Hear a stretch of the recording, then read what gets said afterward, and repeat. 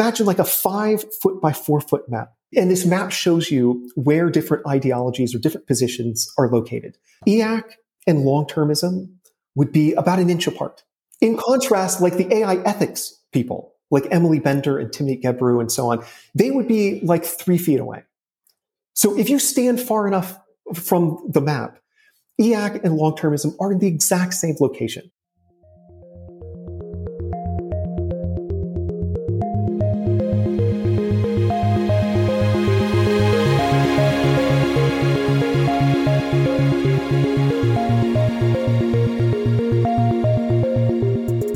Hello and welcome to Tech Won't Save Us. I'm your host, Paris Marks, and this week my guest is Émile Torres. Émile is a postdoctoral fellow at Case Western Reserve University and the author of Human Extinction, A History of the Science and Ethics of Annihilation. Now, Émile's been on the show a couple times before and in the Elon Musk series, where we talked about long-termism, effective altruism, and these ideologies throughout the tech industry that justify, a lot of the actions of powerful and rich people, but make it seem like they are moral and justified. And so we have continued to see that expand over the past year. And Émile and Timnit Gebru, who was on the show earlier this year, have written about kind of the longer history of these ideologies, which they call TESCREAL, which is an abbreviation that we'll get to in the show. And more recently, effective altruism, which is linked to this manifesto that Marc Andreessen wrote recently called the Manifesto of Techno-Optimism. And so I thought it was a good time to have Émile back on the show to dig through all of this stuff, to try to understand kind of where the minds and the brains of these people in the tech industry are and how they have been shaped or diluted, by these fantasies, by these ideas that set themselves up as kind of the masters of history and of the future, as the people who shape what humanity and what human society is going to look like in the future, and that justify, the actions that they take for their own benefit, but act as though it's something in service of us all. And so this conversation goes in many directions. We dig into what these different ideologies mean and where they come from, but then we also talk about kind of the reasoning behind them and the influences on them to show their real links to right-wing ideologies, right-wing movements, including far-right and fascist thinkers that are very explicitly cited by Marc Andreessen and by other of these people in particular. And it just further justifies, like my previous conversations with Émile, my conversations with Jacob Silverman and other people, why we need to be forcefully pushing back on these ideas and on these ideologies being pushed by those in tech, because they do present a real threat to many people in our societies, to people who have far less power than they do to make the decisions that govern all of our lives. So this is something that we need to be very aware of. And it also shows why adopting a Luddite politics, by adopting a politics that is very much in opposition to these people, is so much more important as their power and their influence continues to grow. And as they continue down this road to not just the right wing, but the far right and the threats that obviously poses to a lot of people.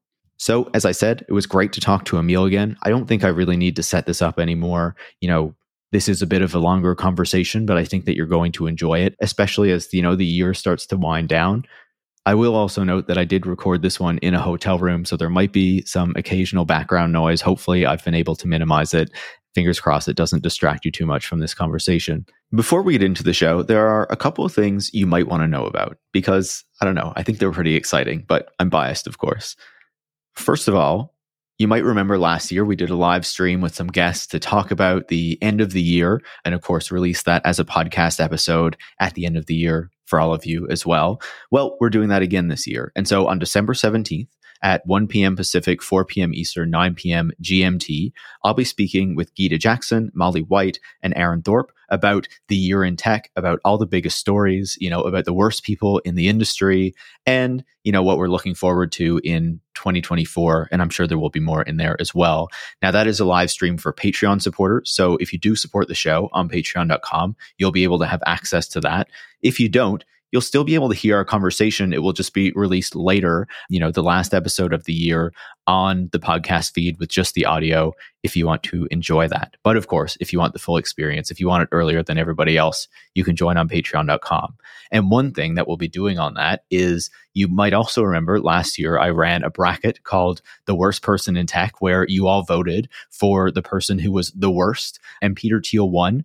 Well, on Wednesday of this week, we started this year's version of that bracket. So that is ongoing right now as you hear me talk about this. And every single day, we'll be narrowing it down until Sunday, when on that live stream, I'll be announcing the winner of the worst person in tech based on your votes. And then, of course, I'll announce it on social media for those of you who are not in the live stream as well. So just a couple fun things to kind of close off the year that you might want to participate in. If so, you can join as a Patreon supporter to join the live stream. If not, you'll hear the audio on, the podcast feed. And then, of course, if you want to participate in the voting for the worst person in tech, just go find Tech Won't Save Us or me on whatever social media platform you prefer. And I'm sure I will probably have posted about it somewhere. And so with that said, if you do enjoy my chat with Émile, make sure to leave a 5-star review on Apple Podcasts or Spotify. You can also share the show on social media or with any friends or colleagues who you think would learn from it. And if you do want to support the work that goes into making this show possible, so I can have these, critical conversations, so you and others can keep learning about this particular side of the tech industry that, doesn't get the attention that it deserves, consider, as the year winds down, as 2023 comes to a close, joining supporters like Brian from Ottawa, Jake in Mission Viejo, California, Ramon from Mexico City, and Matt from Edinburgh by going to patreon.com/Tech Won't Save Us and becoming a supporter yourself. Thanks so much and enjoy this week's conversation. Émile, welcome back to Tech Won't Save Us. Thanks for having me. It's great to be here. Absolutely. I, was looking back through the history of the show. Obviously, you were in the Elon Musk series that we did recently, and I was shocked to see that, you hadn't been on like a proper regular episode of the show since like over a year ago. And I was like, okay, we need to change that. And there are some things that we definitely need to talk about. So happy to have you back on the show for us to dig into all this. Thanks for inviting me. Yeah. Of course. This is where I force you to thank me for saying nice things about you. I do this to everybody. When you were on in the past, we talked about, these concepts that have become, I guess, quite familiar to people at this point, long-termism and effective altruism. Obviously, when we were talking about Sam Bankman-Fried and all this crypto stuff, like these ideas were kind of in the air, were kind of seeming to become more popular through, the pandemic moment and everything that was going on then. But, you have been writing about these further with Timnit Gebru, who of course was on the show earlier this year. And you talked about this kind of broader set of ideologies called TESCREAL, which is obviously an abbreviation. I was wondering if you could talk to us about what this bundle of ideologies is, what that acronym stands for, and then we can go from there.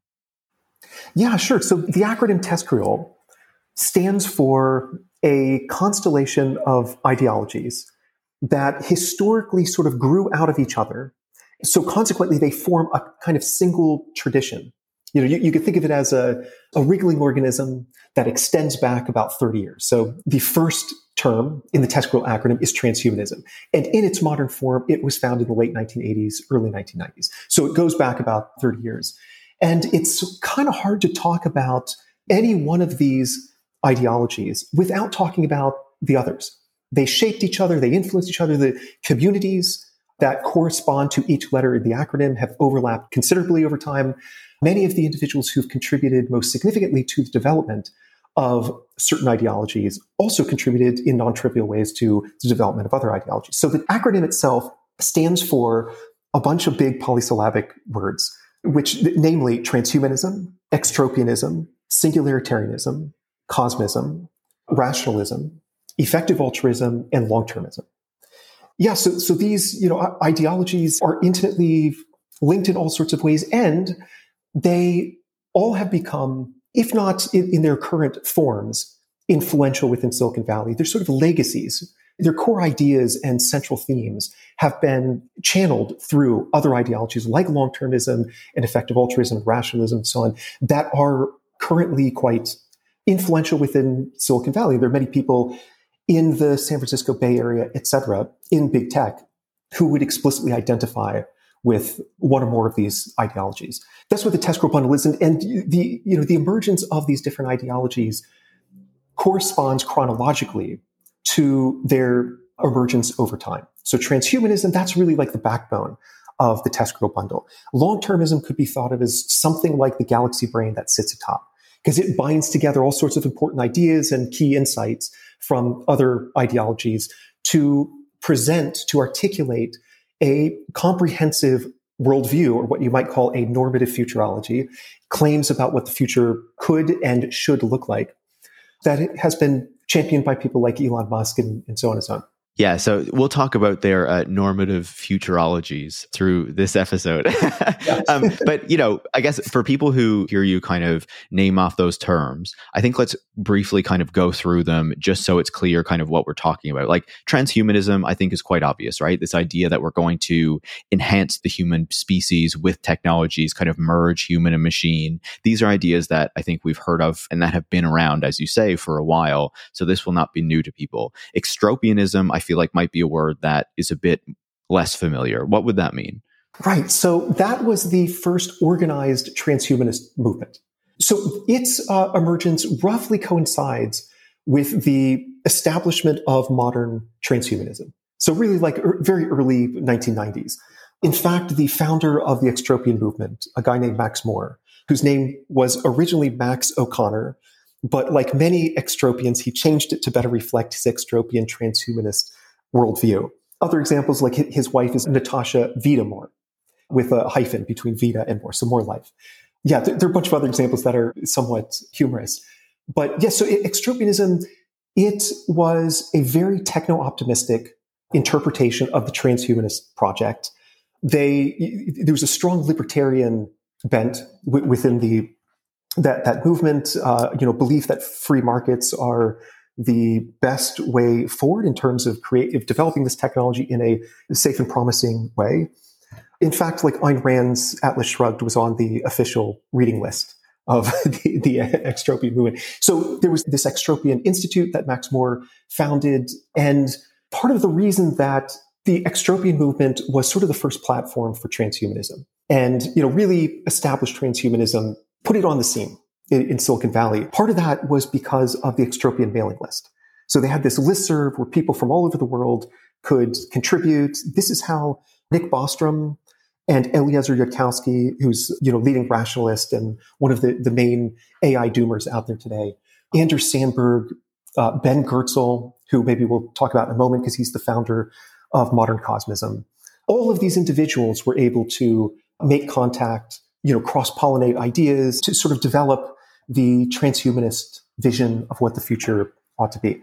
This is basically just Ray Kurzweil, right? Like this is the idea that, we're going to have the computers kind of reach the point where they gain this human intelligence and like we kind of merge. I guess it's kind of similar to transhumanism in some ways, right? Yeah, exactly. So I would say that the next three letters in the acronym of TESCREAL, those are just variants of transhumanism with different emphases and, maybe slightly different visions about what the future could look like. But ultimately, they are rooted in the transhumanist project, this aim to develop advanced technologies to radically re-engineer the human organism. So with singularitarianism, the emphasis is on the coming technological singularity. There's a couple different definitions of that. For Kurzweil, it's about humans merging with AI, radically augmenting our cognitive capabilities, becoming immortal, and so on. And ultimately, that will accelerate the pace of technological development to such a degree that beyond this point, the singularity, we cannot even comprehend the phantasmagoria of what the world will become. It'll involve dizzyingly rapid change driven by science and technology. So it's continuing with the metaphor of the singularity, which is taken from cosmology. There's sort of an event horizon beyond which we cannot see. And so that'll mark a new epoch in cosmic history. I think it's the fifth of six epochs he identifies in his grand eschatology, his grand view of the evolution of the cosmos as a whole. And the sixth epoch, that culminates with us or our cyborgish or purely artificial descendants spreading into space. So there's this colonization explosion, and the light of consciousness then being taken to all the far reaches of the accessible universe, and ultimately, as he puts it, the universe wakes up. So this is singularitarianism, and in fact, the term singularitarian that was coined by extropians, but in particular by a guy named, I think his name is Mark Plus. So another guy who changed his last name. I feel like, though, when you talk about Kurzweil, like, he's the kind of person who reminds me of, like, those people who are like always predicting the apocalypse is going to come, like these like really religious folks. He reminds me of someone like that, but it's like kind of a secular kind of techno religion, like, constantly predicting that the singularity is going to happen and it's going to happen. And then like the date just keeps getting pushed because it doesn't happen, because like it's basically a religious belief, not like something that's founded in anything concrete. Yes, I would completely agree. The connections between singularitarianism and transhumanism, more generally, the connections between those things and traditional religion, like Christianity, are really significant and extensive. It's not uncommon for people to describe something as a religion, an ideology, a worldview, and so on, as a religion in a way to denigrate it, right? That's just sort of a facile means of criticizing something. But in this case, the connections really are quite significant. So transhumanism itself, this was, modern transhumanism emerged in the early 1990s, late 1980s. But the idea of transhumanism, that goes back to the early 20th century. And the reason I mentioned this is that it was proposed initially and explicitly as a replacement for traditional religion. So Christianity declined significantly during the 19th century. And if you look at what people were writing back in the latter 19th century, early 20th century, they were reeling, from the loss of the meaning, the purpose, the eschatological hope, hope about the future. All of that was gone. So you have basically a bunch of atheists who are searching for something to fill that void. And transhumanism was proposed as a solution to this problem. So through science and technology, we could potentially create heaven here on earth. Rather than waiting for the afterlife, we'll do it in this life. Rather than heaven being something that happens in the other world, it being otherworldly, we create it in this world through human agency rather than relying on supernatural agents. So it's very religious. And in fact, a number of people have, in a critical mode, have described the technological singularity as the techno-rapture. And you're totally right that consistent with all of this, Kurzweil himself, as well as other transhumanists and extropians, they've proposed their own prophetic dates for when the singularity is actually going to happen. According to Kurzweil, the singularity will happen in 2045. It reminds me of like Elon Musk predicting self-driving cars every few years, right? Like it's the same sort of thing. But, I think we'll come back to this point about religion, but, moving through the acronym, cosmism, I think that is something that is probably quite familiar to people as well, right? Is this basically what Elon Musk is proposing when he says, we need to extend the light of humanity to other planets, and this idea that we kind of need to colonize space in order to advance the human species? Yes, definitely. So, I'm not sure about the extent to which Musk is conversant with modern cosmism. But nonetheless, the vision that he seems to embrace, this vision of us spreading into space and expanding the scope and size of human civilization, that is very, very consistent with the cosmos view. So cosmism itself, this goes back to the latter 19th century. There were a bunch of so-called Russian cosmists. But at least with respect to the acronym, Gabru and I are most interested in cosmism in its modern form. So as I mentioned before, this was first proposed by Ben Goertzel, who's a computer scientist, transhumanist, was a participant in the extropian movement, has close connections to various other letters in the acronym that we haven't discussed yet. But he was also the individual who popularized the term artificial general intelligence. So there's a direct connection between modern cosmism and the current race to build AGI among companies like OpenAI, DeepMind, Anthropic, XAI, and so on. So that's part of the reason why I think modern cosmism is included in the acronym. We sort of felt like if we didn't have the C in TESCREAL, something notable would be missing.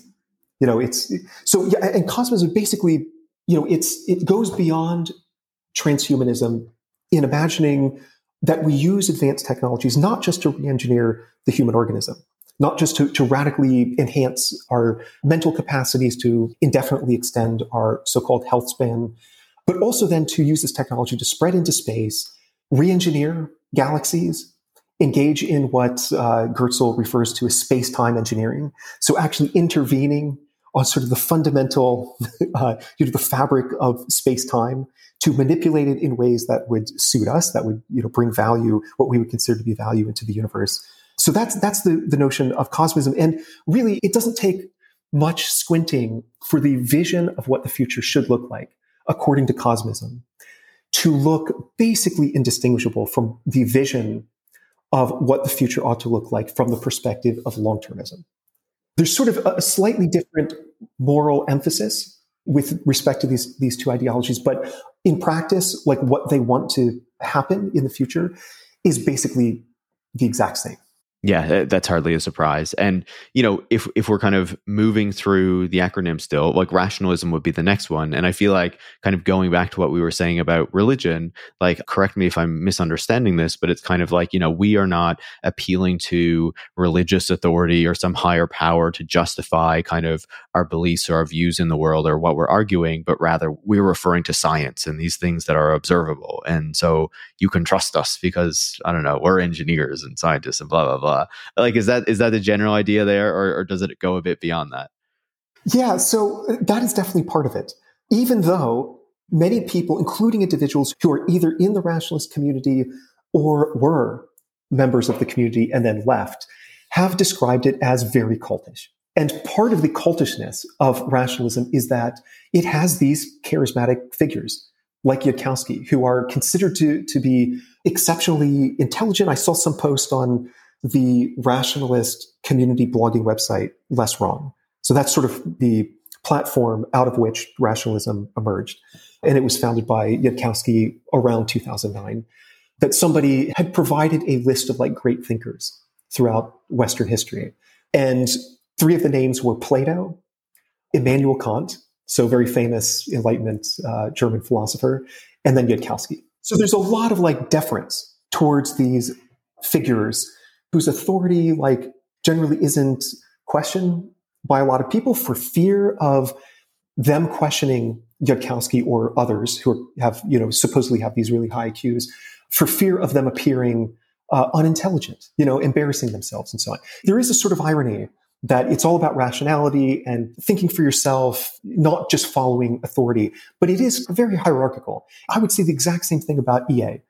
It's also very cultish, and that's not, I don't use that word loosely here. I could provide 50 examples, most of which are jaw-dropping.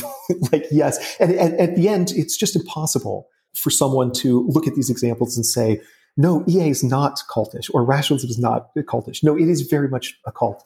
And yeah, I mean, really the core idea with rationalism, so it was founded by this transhumanist who participated in the extropian movement, who also was a leading singularitarian, along with Ray Kurzweil. I'm referring here to Eliezer Yudkowsky.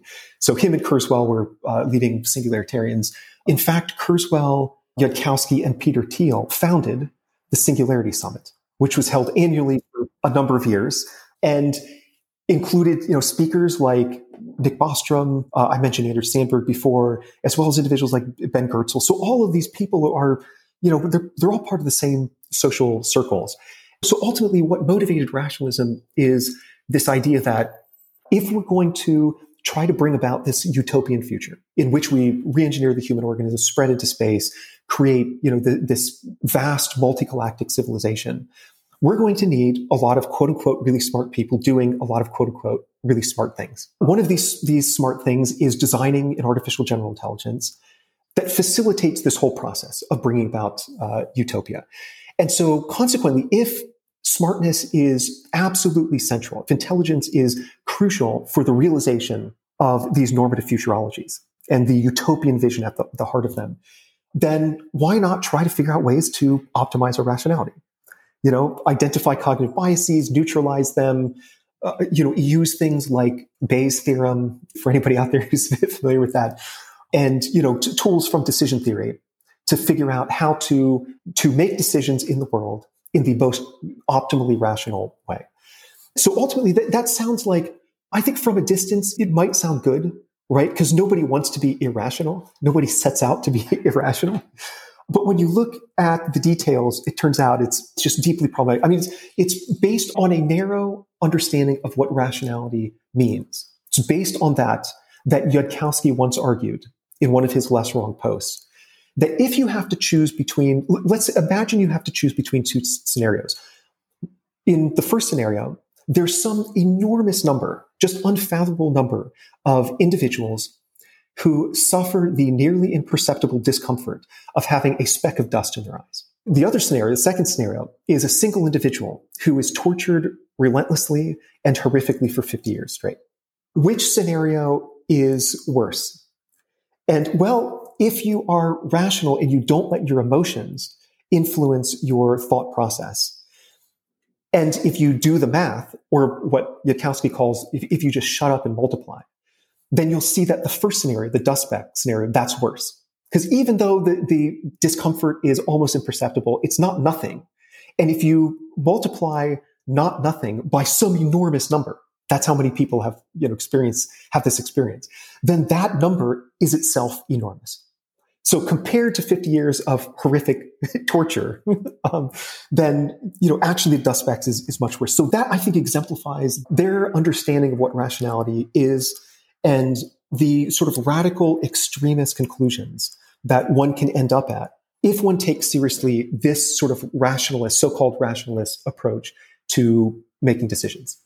And so I think what you have kind of laid out there for us really shows us how all of these pieces, as you were saying, come together in long-termism at the end of the day, right? That kind of mathematical view of the population and how you're calculating the value of individuals and stuff in the end. But also, we want to spread out to multiple planets, and we want to ensure that we have people who are digital beings living in computers on these different planets, because that's equal to, actual kind of flesh and blood people that we consider people today. And so all of these I think we would consider odd kind of ideological viewpoints kind of building over the course of several decades to what we're seeing today.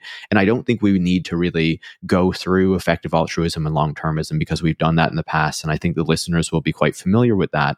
Before we talk about kind of further evolutions of this, what I wanted to ask you was, once you started writing about TESCREAL and once you started putting all of this together, what do you think that tells us about kind of the state of the tech industry and the people, often, powerful, wealthy men who are, kind of spreading these ideas and becoming kind of obsessed with this view of the world or how they understand the world? What does that tell us about them and the tech industry as a whole, that this is what they've kind of coalesced around? Yeah, a couple of things come to mind. One is that there are many individuals, including people in positions of power and influence within Silicon Valley, especially within the field of AI or AGI, artificial general intelligence, who started off as effective altruists or long-termists. Just as a side note, in the media, there's a lot of talk about EA. It was two individuals on the board of directors of OpenAI who were pivotal in ousting Sam Altman and so on. In this context, EA is really shorthand for EA long-termism, because EA is kind of a broad tent. And there are a bunch of EAs who think long-termism is nuts and want nothing to do with long-termism. But, the community as a whole and a lot of its leaders have been moving towards long-termism as its main focus. There are a bunch of individuals who gained positions of power within, AI and Silicon Valley and so on, and started off being effective altruists, in particular long-termists. And then there are a number of people, like probably Musk is perhaps a good example, who did not start off as long-termists. They couldn't. I mean, the term was only invented in 2017, and the history, the origins of long-termism go back about 20 years, and Musk probably wasn't all that familiar with that literature. But nonetheless, they have this idea about what they want to do, which is colonize space, merge humans with AI, and so on, and then sort of turned around, noticed that there's this ideology that's on the rise called long-termism that provides a kind of superficially plausible moral justification for what they want to do anyways. So Musk wants to colonize space. Maybe it's just like, sort of boyhood fantasies of becoming multiplanetary, saving humanity by spreading to Mars and so on. And then he looks at it and says, oh, the long-termists are developing this quote unquote ethical framework that says what I'm doing is arguably the most moral thing that one could possibly be doing. So I think that sort of gestures at one thing that this bundle of ideology sort of reveals about Silicon Valley. It's a very quantitative way of thinking about the world. The fact that this particular utopian vision appeals to these individuals, I think does say a lot about them, because this vision was crafted and designed almost entirely by white men, many of whom are at elite universities, namely Oxford, mostly at Oxford.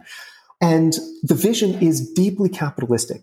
I mean, some people have described it as capitalism on steroids. It's also very Baconian in the sense that it embodies an imperative that was articulated by Francis Bacon, who was, played a major role in the scientific revolution, sort of on the philosophical side of that, where he argued that, what we need to do is understand nature. So he's arguing for empirical science, understand nature. Why? Because once we understand nature, then we can subdue, subjugate, and, ultimately conquer the natural world. The long-termist vision is very capitalistic. It's very Baconian. It's all about subjugating nature. In fact, a central concept within the long-termist tradition is that of an existential risk, which is defined as basically any event that would prevent us from realizing this techno-utopian world in the future among the stars, full of just astronomical amounts of value by virtue of there being astronomical numbers of future individuals. And Bostrom himself offers a more sort of nuanced definition, offered a more nuanced definition in a 2013 paper, where he said that an existential risk is any event that prevents us from reaching technological maturity. What is technological maturity? It's a state in which we've fully subjugated the natural world and we've maximized economic productivity to the physical limits. Why does that matter? Why is technological maturity important? Well, because once we've fully subjugated nature and maximize economic productivity, will be optimally positioned to bring about astronomical amounts of quote unquote value in the future. All of this is to say that, the utopian vision is, I think, just deeply impoverished. It's just capitalism on steroids. It's just Baconianism to the extreme. It very much is just an embodiment of certain tendencies and values that were developed within the Western tradition and embody a lot of the key forces that have emerged within the West, like capitalism and science and so on. One of the most notable things, as I've written before, about the TESCREAL literature is that there's virtually zero reference to what the future could and, more importantly, should look like from the perspective of, for example, Afrofuturism or feminism, queerness, disability, Islam, various other, indigenous traditions, and so on. There's just no reference to that. It's just a very, Western white male kind of view of what the future ought to look like. So I think that's another reason that this cluster of ideologies is so appealing to tech billionaires. And by virtue of it being so appealing, it reveals something about those tech billionaires themselves. This is the world that they ultimately want to bring about and want to live in. Yeah, it's a real view from the top of the pyramid, right? From the people who have kind of won the game of capitalism and want to ensure they can remain in their positions and not be challenged and what have you. And just to add to what you were saying, like you've talked about how it is kind of like capitalism on steroids. And you see this in the writings and kind of what these people are speaking about when they promote these ideas, people like Mark Andreessen or Elon Musk or, what have you. And I feel like they have over time become much more explicit about it, which is how, they believe that to realize this future or to make a better future for everybody when they do kind of make reference to people beyond themselves is that technology fused with capitalism or with free markets is what is essential to achieve that, right? To basically say the government needs to step out of the way. The government can't be regulating us or trying to halt the technological future that we're trying to achieve, because that is ultimately not just bad for us, but bad for everybody. And I feel like this piece of it, like obviously the idea of using technology to dominate nature and things like that have been around for a really long time. But I feel like this particular piece of it, or this particular aspect of it, is potentially much more recent as well, right? Like if you think about what people who were thinking about technology or developing technology might have thought in, like, I don't know, the first half of the 20th century or even a little bit after that, like there was a very strong relationship between technology being developed and like the state, right? Mm-hmm. And the role that the state played in funding it. And then those ideas shift most notably in the 1980s in particular, where all of a sudden the state is the enemy and the tech industry is pushing back against the hierarchies of the corporation and the government and the bureaucracy and all this kind of stuff. And like, I don't know. I think you can just see like these ideas taking root in that moment, or kind of re-emerging in a particular form that now kind of continues to evolve over the course of many decades to the point where we are today, where we have these people who are like the titans of industry, who are at the top of this industry that has really taken off since the internet boom in particular, and who now feel that they are the smartest people in the world, the most powerful people in the world, that they know like what the future should look like and how to develop a good world for humanity. And so naturally it needs to be these ideas that also kind of elevate them and make it so that their position is justified ideologically within the system, so that they are not challenged and they are not going to be pushed out of the way for some other kind of form of power to take their place. Yeah, exactly. Another thing I pointed out in some articles, and this ties back to something I was mentioning a few moments ago, which is that, long-termism and, kind of just the TESCREAL ideologies in general, they not only say to the rich and powerful that you are morally excused, you have a moral pretext for ignoring the global poor, but you're a better person. You're a morally better person for focusing on the things that you're working on, because there's just astronomical amounts of value that await in the future, amounts of value that utterly dwarf the total amount of value that exists on Earth today that has ever existed for the past 300,000 years since Homo sapiens has been around. And consequently, it's like lifting 1.3 billion people out of multidimensional poverty. That is, in absolute terms, a very good thing. But relative to the amount of value that could exist in the future, that is a molecule in a drop in the ocean. If you're rational, if you're smart. As these people most definitely are, very rational, very smart. Yes, the most effective way of being an altruist then is to do what you're doing anyways. Try to merge our brains with AI, try to get us into space, and try to build AGI. It's wild stuff. Yeah. Now we need to put a cap on this pyramid that we've been building of these ideologies, right? Because, I think it won't be a surprise to any listeners of this show that the tech industry and the leaders of the tech industry have really been like black-pilled, and like their brains are filled with brainworms in the past, few years. Like they have been intensely radicalized publicly in a way that maybe some of them would have said this stuff like in private in the past, right? And obviously you mentioned Peter Thiel earlier. He has long been kind of one of the kind of pushers of right-wing ideology and quite radical right-wing ideology within Silicon Valley for quite a long time. But I think to see so many of these people speaking out and kind of echoing these right-wing conspiracy theories and these right-wing kind of ideas is more novel, not in the sense that they've never been right-wingers, but that they have adopted quite an extreme right, a hard right, even a far right kind of perspective on the world that they are championing more and more directly. And I feel like you can see that, most evidently in this embrace of what they're calling effective accelerationism or techno-optimism in the past few months. How would you describe this idea of effective accelerationism, and how does it build on these kind of existing TESCREAL ideologies that we've been talking about already? Or is it different than them at all, or just giving it a fresh coat of paint? I think the best way to understand effective accelerations, or the acronym is E/ACC, which they pronounce EAC. Yeah, and they love to stick it in their Twitter bios or their X bios and, really champion it. It's very fashionable right now. Yeah, I think one thing to say about it is like maybe distinct from TESCREAL is like, these are particular ideologies, as we've been talking about, that kind of maybe have this kind of philosophical grounding to them.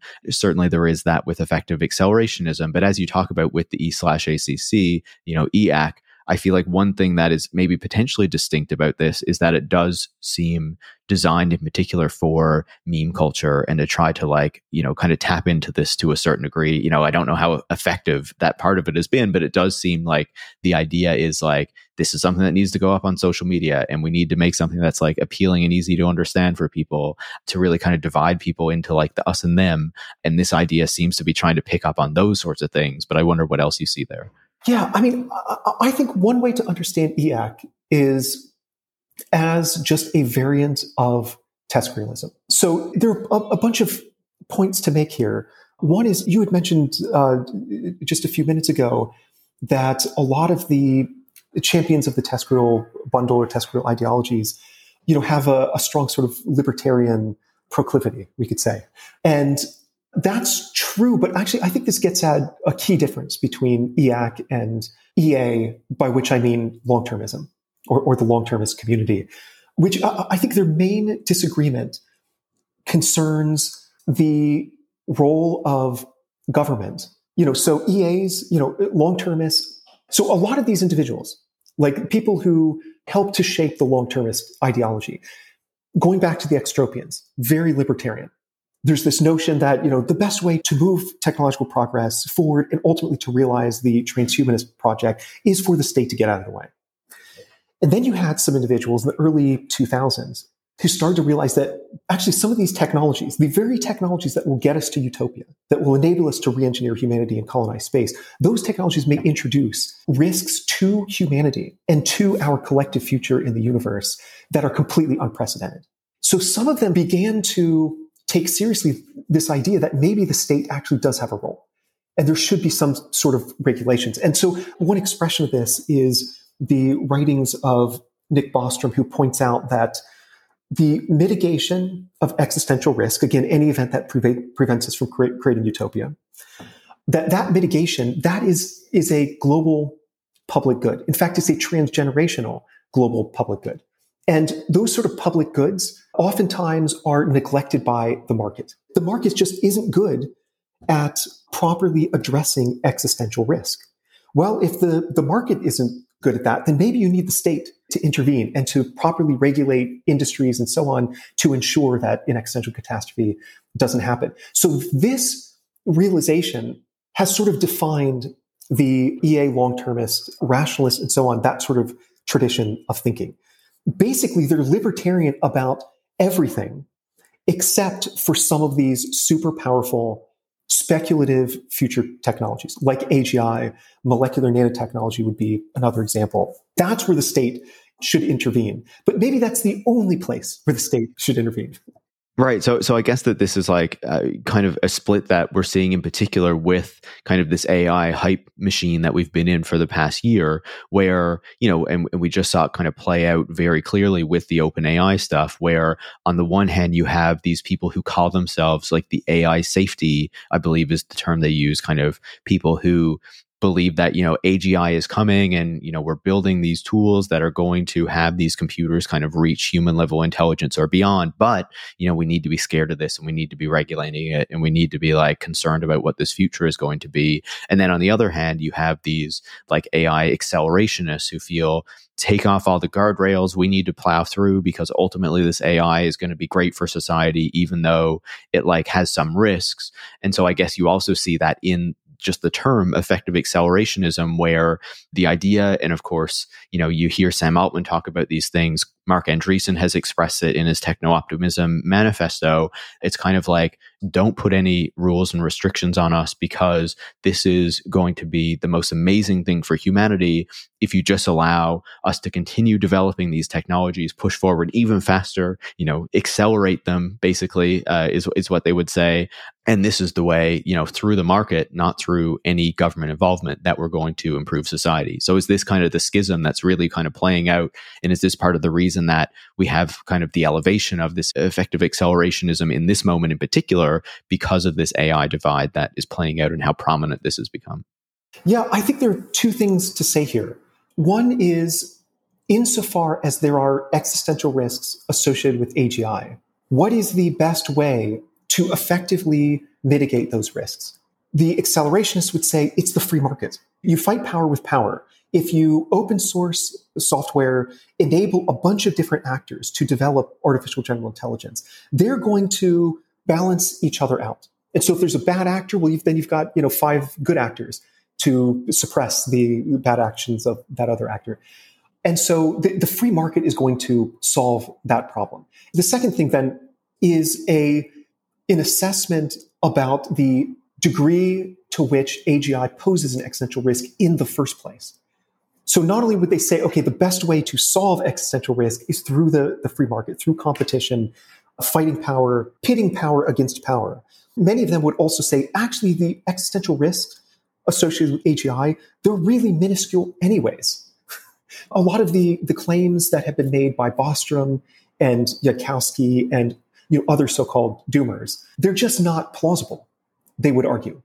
And so, one of the arguments, for example, is that once you have a sufficiently intelligent artificial system, it's going to begin to recursively self-improve. So you'll get this intelligence explosion. And the reason is that any sufficiently intelligent system is going to realize that for a wide range of whatever its final goals might be, there are various intermediate goals that are going to facilitate it satisfying or reaching those final goals. And one of them is intelligence augmentation. So if you're sufficiently intelligent, you're going to realize, okay, I want to, say I just want to get across town, or I want to cure cancer or colonize space or whatever. If I'm smarter, if I'm better at problem solving, if I'm more competent, then I'll be better positioned to figure out the best way to get across town, cure cancer, colonize space, whatever. Once you have a sufficiently intelligent system, you get this recursive self-improvement process going, a positive feedback loop. And so this is the idea of FOOM. We create AGI, and then FOOM, it's, this wildly super intelligent system in a matter of, maybe it's weeks or days, maybe it's just minutes. And so a lot of the EAC people think that FOOM is just not plausible. It's just not going to happen. So consequently, they would say, actually, the argument for AGI existential risk is kind of weak, because a key part of it, at least, in certain interpretations, is this FOOM premise. Well, the FOOM premise is not plausible, therefore the argument sort of fails. So I think those are, two, I think, important ideas.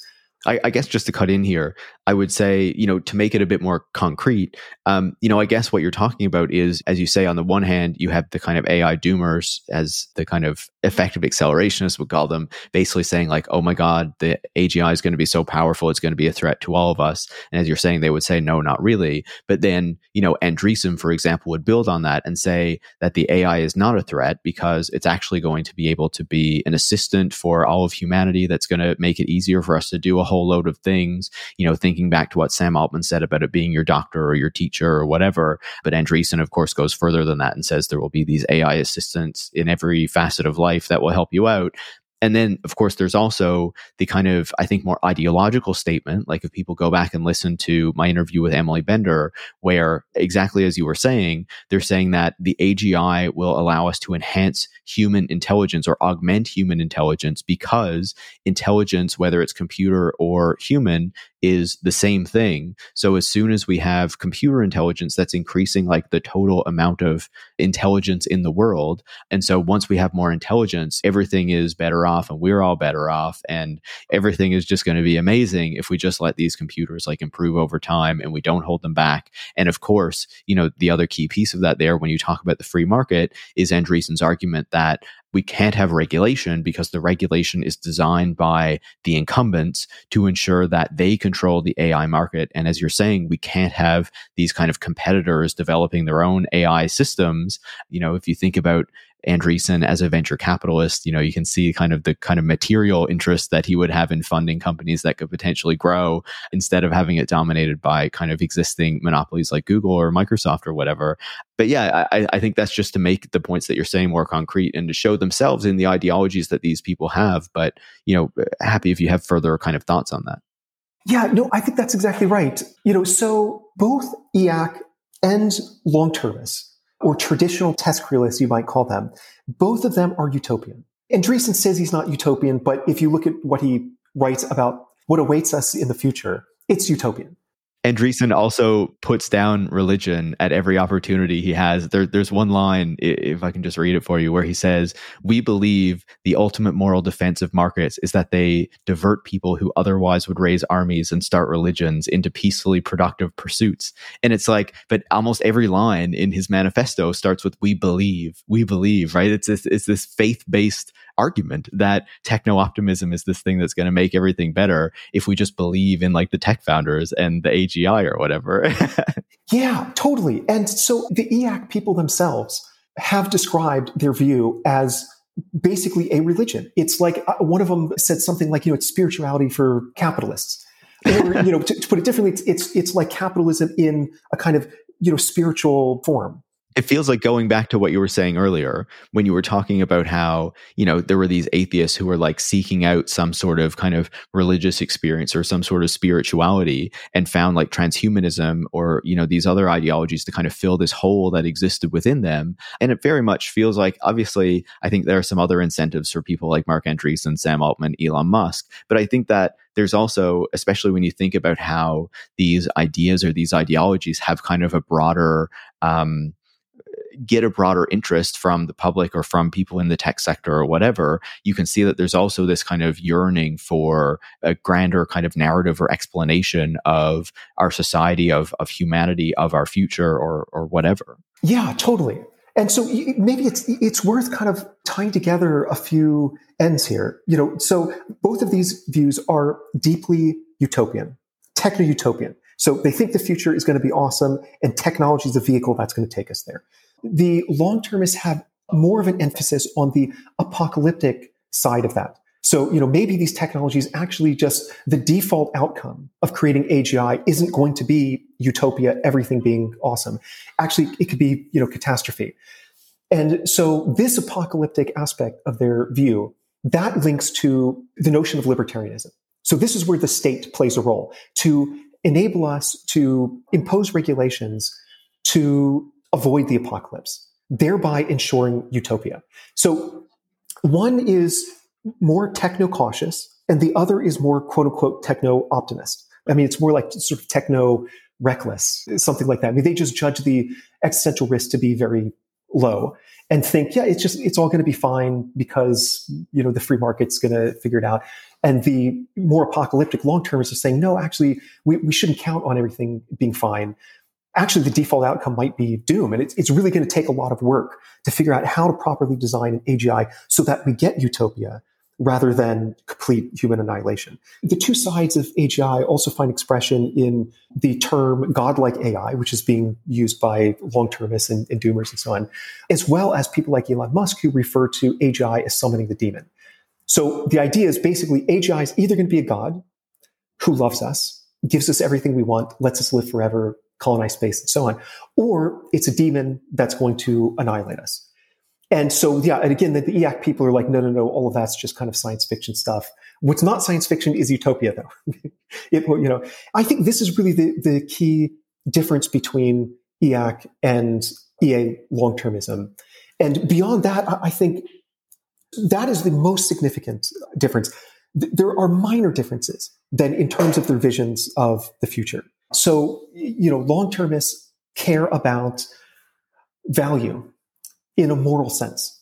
So, maybe this is like happiness or it's knowledge or, something of that sort. And drawing from utilitarian ethics, argue that, our sole moral obligation in the universe. Well, if you're a strict utilitarian, it's the sole moral obligation. Maybe you're not a strict utilitarian. You could still say that a very important obligation we have is to maximize value. And this notion of value maximization, which is central to utilitarianism, I should point out, utilitarianism historically, that emerged around the same time as capitalism. And I don't think that's a coincidence. Both, are based on this notion of maximization. For capitalists, it's about profit. For utilitarians, it's this more general thing, just value, happiness, something like that. That's what you need to maximize. Whereas for the EAC people, they're not so concerned with this metric of moral value. They care more about energy consumption. And so a better civilization is one that consumes more energy. And they root this in some very strange ideas that come from a subfield of physics called thermodynamics. And so if you read some of the stuff that the EAC people have written, they frequently cite this individual named Jeremy England, who is a theoretical physicist at MIT. And he has this legitimately and scientifically interesting theory that the emergence of life should be unsurprising given the laws of thermodynamics. So basically, living systems, matter just tends to organize itself in ways to more optimally dissipate energy. And that's consistent with the second law of thermodynamics. Don't need to go into all the details, but basically the EAC people take this to an extreme. And they say, okay, look, the universe itself, in accordance with the laws of thermodynamics, is moving towards a state of greater entropy. Living systems play a role in this because what we do is we take free energy and we convert it into unusable energy, thereby accelerating this natural process of the universe itself heading towards a state of equilibrium. And so the goal then is that if you create bigger organisms, call them meta-organisms, they could be corporations, they could be companies, civilizations, and so on. All of these entities are even better at taking free energy, converting it into just dissipated energy, thereby conforming to what they refer to as the will of the universe. Maybe people are struggling to follow. And I think if that is the case, then that is an indication that you are following along because it is very strange. And basically what the EAC people do, so what matters to them is a larger civilization that converts the most energy possible into just unusable dissipated energy. That's what dissipated energy means. You can't use it anymore. And so for them, the ultimate goal, the emphasis is not so much maximizing moral value. It's about creating these bigger and bigger civilizations, which means colonizing space, which means creating AGI, which is going to help us to colonize space, new forms of technological life with respect to human beings, maybe merging with machines and so on. All of this is conforming to the will of the universe by accelerating that process of turning usable energy into dissipated energy, increasing the total amount of entropy in the universe. And so what they're ultimately doing here, and it's very strange, is that they're saying that what is the case in the universe ought to be the case. And anybody who's taken a class on moral philosophy is going to know that that's problematic. You can't derive an ought from an is. Just because something is the case doesn't mean that it should be the case. But that is basically what they're doing. And maybe, one thing to really foreground here is that even though the sort of quote unquote theoretical basis is a little bit different from the long-termists, in practice, their vision about what the future ought to look like is indistinguishable from the long-termist view. I mean, we should develop these advanced technologies, artificial intelligence, merge with machines, colonize space, and create, an enormous future civilization. That is exactly what the long-termists want as well. So if there's a map, imagine a 5-foot by 4-foot map. And this map shows you where different ideologies or different positions are located. EAC and long-termism would be about an inch apart. In contrast, the AI ethics people, like Émile Bender and Timnit Gebru and so on, they would be 3 feet away. So if you stand far enough from the map, EAC and long-termism are in the exact same location. They disagree about the extent to which AGI is existentially risky. And they disagree very slightly about what we're trying to maximize in the future. Is it energy consumption or is it value, happiness or something like that? But other than that, they agree about so much. I mean, they talk about the techno-capital singularity. So obviously that's drawing from this tradition of singularitarianism, the S in TESCREAL. One of the intellectual leaders of EAC, Beff Bezos, recently revealed to be Guillaume Verdun. But, he's founded a company called Extropic. And, although the term extropy didn't originate with the extropians, they were the ones who popularized the term and, provided a sort of more formal definition. So his company itself is named Extropic, which, sort of gestures at the extropian movement. He's mentioned that, the EAC vision of the future contains a pinch of cosmism, to quote him. So there are just all sorts of connections between EAC and long-termism and the other sort of TESCREAL ideologies that substantiate this claim of mine that EAC really should just be seen as a variant TESCREAlism. There's just sort of different emphasis on a few minor points, but otherwise it's exactly the same. I mean, even there are interviews with the EAC people in which they talk about how mitigating existential risk really is extremely important. It really does matter. They just think that existential risk is not very significant right now, and that it's the long-termists and so on have this very overblown view of how dangerous our current technological predicament is. So, yeah, I mean, they're just, and the debate between, EAC and the EAs, long-termists, and so on, I mean, that should be understood as a family dispute. Family disputes can be vicious, but it is a dispute within just a family of very similar worldviews, very similar ideologies. Yeah, I think that's incredibly insightful and kind of gives us a great look at, these ideologies, how it all kind of plays out. And I just want to make it like a bit more concrete again for people, right? Like, obviously you think about Elon Musk when you think about this kind of energy piece of it and, how they're incentivized to use more energy and they believe that society is better if we just use more energy. Elon Musk hates like the degrowth people and the suggestion that we might want to control those things. And maybe we can't just kind of infinitely expand on this one planet, right? And so obviously his vision of how we address the climate crisis is one that's around electrifying everything, creating a ton more energy so we can still have private jets and personal cars and all this kind of stuff, right? Like nothing has to change. We actually keep using more and more energy. It's just now it's all electrified and not using fossil fuels. So, the crisis is fixed, right? And then if you look at someone like Jeff Bezos, like when he presents this idea of humanity going into space and like living in these space colonies that are like orbiting around Earth, and he wants the population to expand to 1 trillion people, he basically sets up this choice that we have to make where we either stay on planet Earth and we accept stasis and rationing as a result, or, we go down his future and we go into space, and then we have this future of dynamism and growth because we just keep expanding and all this kind of stuff, right? We're using more energy. There's more and more people.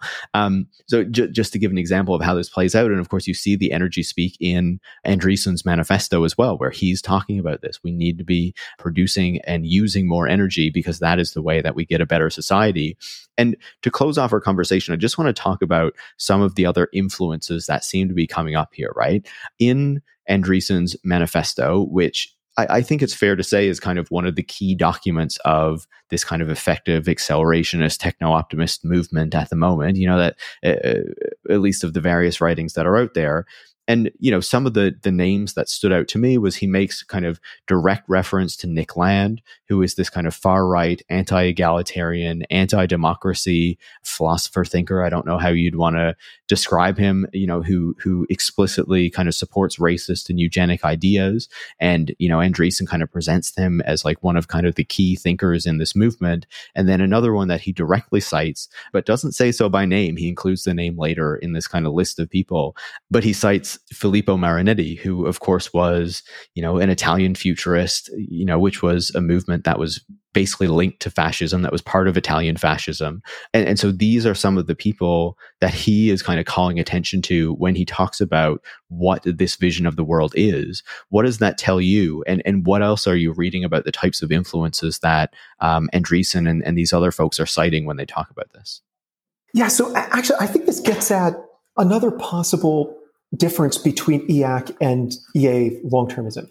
The EA community, at least according to their own internal community-wide surveys, tends to lean a bit left, whereas I think EAC tends to lean quite right. I mean, that being said, the long-termists and really the TESCREAL movement itself has been very libertarian. I mean, that's sort of a key feature of it. Again, they're sort of libertarian about everything except for these like potentially really dangerous technologies. Actually, just as a side note, there was an individual who works for Eliezer Yudkowsky's organization, Machine Intelligence Research Institute, or MIRI, is the acronym, who responded to somebody on Twitter asking, is there a term for EAC except with respect to advanced nanotechnology, AGI, and so on? And this individual's response, his name is Rob Basinger, You could find his tweet if you search for it. His response was the term for that, for an EAC, except with respect to AGI and so on, that's called doomer. So the doomers are, from the beginning, a lot of those doomers were accelerationists from the start. And then they came to realize like, oh, actually some of these technologies are super dangerous. So maybe we need to regulate them. Now they're called doomers, but they are accelerationists about everything except for AGI and maybe a few other technologies. So all of that is to say that there still is like a pretty strong kind of right-leaning tendency within the test grill community. But I think, the EAC movement is probably even more unabashedly right-wing in many respects. And every now and then they reference, the dangers of fascism and so on. But a lot of their views are, kind of, fascist, or they're aligning themselves with people who have kind of fascistic leanings. Elon Musk is maybe another example here.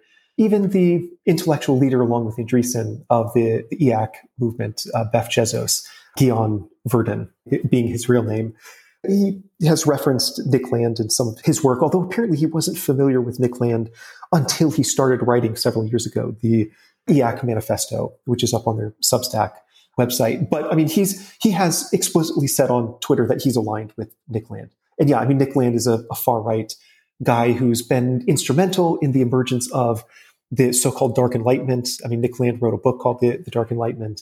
And in fact, the Dark Enlightenment also has roots in the less wrong community. So, less wrong was the petri dish out of which the neo-reactionary movement emerged. And the reactionary movement is very closely tied. It overlaps significantly with this notion of the Dark Enlightenment. So yeah, a lot of it is worrisome. I mean, these are people who, I mentioned before, like there are two broad classes of dangers associated with test realism. One concerns the successful realization of their utopia. What happens if they get their way? They create an AGI that gives us utopia, everything that they want. What then? Well, I think that would be absolutely catastrophic for most of humanity because their utopian vision is so deeply impoverished. It's so white male Western and Baconian and capitalistic and so on that I think, marginalized communities will be marginalized even more, if not outright exterminated. But then the second category is the pursuit of utopia. And this subdivides into the doomers and the accelerations. Why are the doomers dangerous in their pursuit of utopia? Well, because they think these technologies like AGI could destroy utopia if we don't get AGI right. And if we do get AGI right, it'll bring about utopia. Therefore, extreme measures, including military strikes at the risk of triggering thermonuclear war, all of this is warranted to prevent the AGI apocalypse. And so that is why I think the doomers are super dangerous. And they are increasingly influential within major governing entities, United Nations, UK government, US government, and so on. That scares me. The accelerationists, on the other side, they're dangerous because not only do they minimize the threat of some kind of existential risk, but the current day risks that are the primary focus of AI ethicists like Gebru and Emily Bender and so on, those are just not even, on their radar. They don't care about them. Social justice issues are a non-issue for them. So accelerate. If people get trampled during the march of progress towards these bigger and bigger, more energy intensive civilizations, so be it. Like maybe, that's sad, but sorry, the stakes are so high and the payoff is so great that we can't put any brakes on progress and so on. So this just sort of ties into the right-leaning tendency to neglect, minimize, disregard, or denigrate social justice issues. So people, Andreessen and the other sort of right-leaning or even far-right EAC people, they just don't care about social justice issues, just don't care about the harms that AI is already causing. There's almost no mention in either the doomer or the accelerationist camp about the use of AI in Israel and how it is played a part in the what some would describe as a genocide that's ongoing, unfolding in Gaza. This is small fish. I mean, these are just like minnows, and we're talking about whales, So all this is very worrisome, and the fact that it is so right-leaning, it's unsettling. Yeah, absolutely. And, I'll put a link to the Israel article so people know what you're talking about in the show notes. I would also just say you can see those ideas also infecting policymakers as well, right? As we've been talking so much about regulation, We saw in the UK, the Conservative government there kind of made an explicit push to be like a leader in AI regulation, a kind of regulation that aligns with what these kind of doomers or whatever you want to call them are saying in order to be focused on this far future stuff rather than the reality. And then a couple of weeks ago, the deputy prime minister in the UK was saying, we're going to roll out an AI hit squad to reduce the number of people working in the public sector and to get it to take over like immigration and these other kind of key areas, which is like, this is very worrying. And this is exactly the type of thing that people are warning about.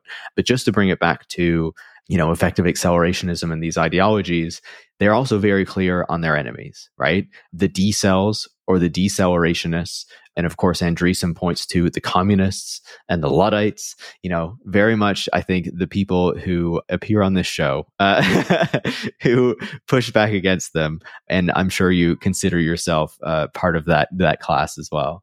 Yeah, I mean, one thing to disambiguate there is that term decel. That is an umbrella term that can include all sorts of people, from Emily Bender and Timmy Gebru to Eliezer Yudkowsky. Those are two like radically different groups, So AI safety, you mentioned that earlier. I mean, Yudkowsky is part of the AI safety. A lot of individuals who work in AI safety are quote unquote doomers. AI safety came directly out of the test grill movement.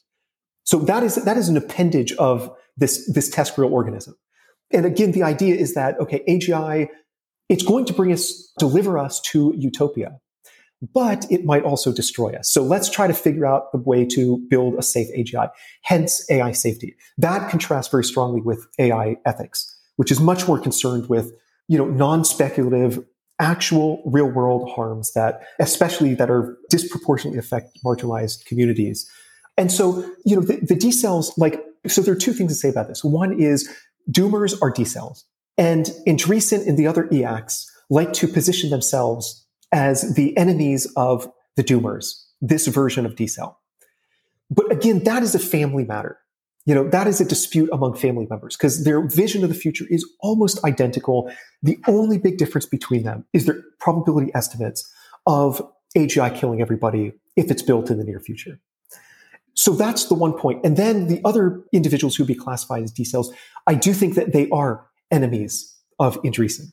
And these would be people like myself, who don't have this bizarre kind of religious faith in the free market, who don't think that the default outcome of developing these advanced technologies is that everything is going to be wonderful. I mean, look around at the world. I mean, there's just overwhelming evidence that technology, it does make some things better. It also makes things a lot worse. And again, the situation in Palestine is one example, but there are a billion others that could be cited and deduced here. And so hence, what does that imply? It just implies we need to be cautious and be careful and be prudent and, think ahead and get the government to implement regulations that protect vulnerable, marginalized peoples around the world. And that's the best way to proceed. So yeah, just to disambiguate that term decel, it could mean doomers, which are basically the same family as the EACs, or it could also mean these people like in the AI ethics community who are just a world apart of the doomers and the EACs.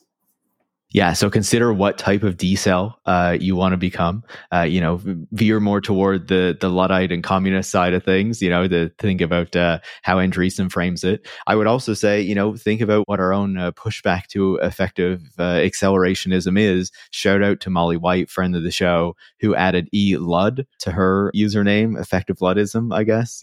So big fan of that.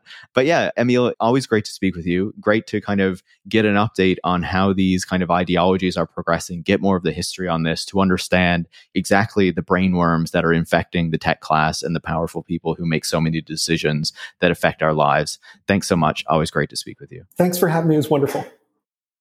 Émile Torres is a postdoctoral fellow at Case Western University and the author of Human Extinction. Tech Won't Save Us is hosted by me, Paris Marks. Production is by Eric Wickham, and transcripts are by Bridget Palou-Fry. Tech Won't Save Us relies on the support of listeners like you to keep providing critical perspectives on the tech industry. You can join hundreds of other supporters by going to patreon.com/techwon'tsave us and making a pledge of your own. Thanks for listening, and make sure to come back next week.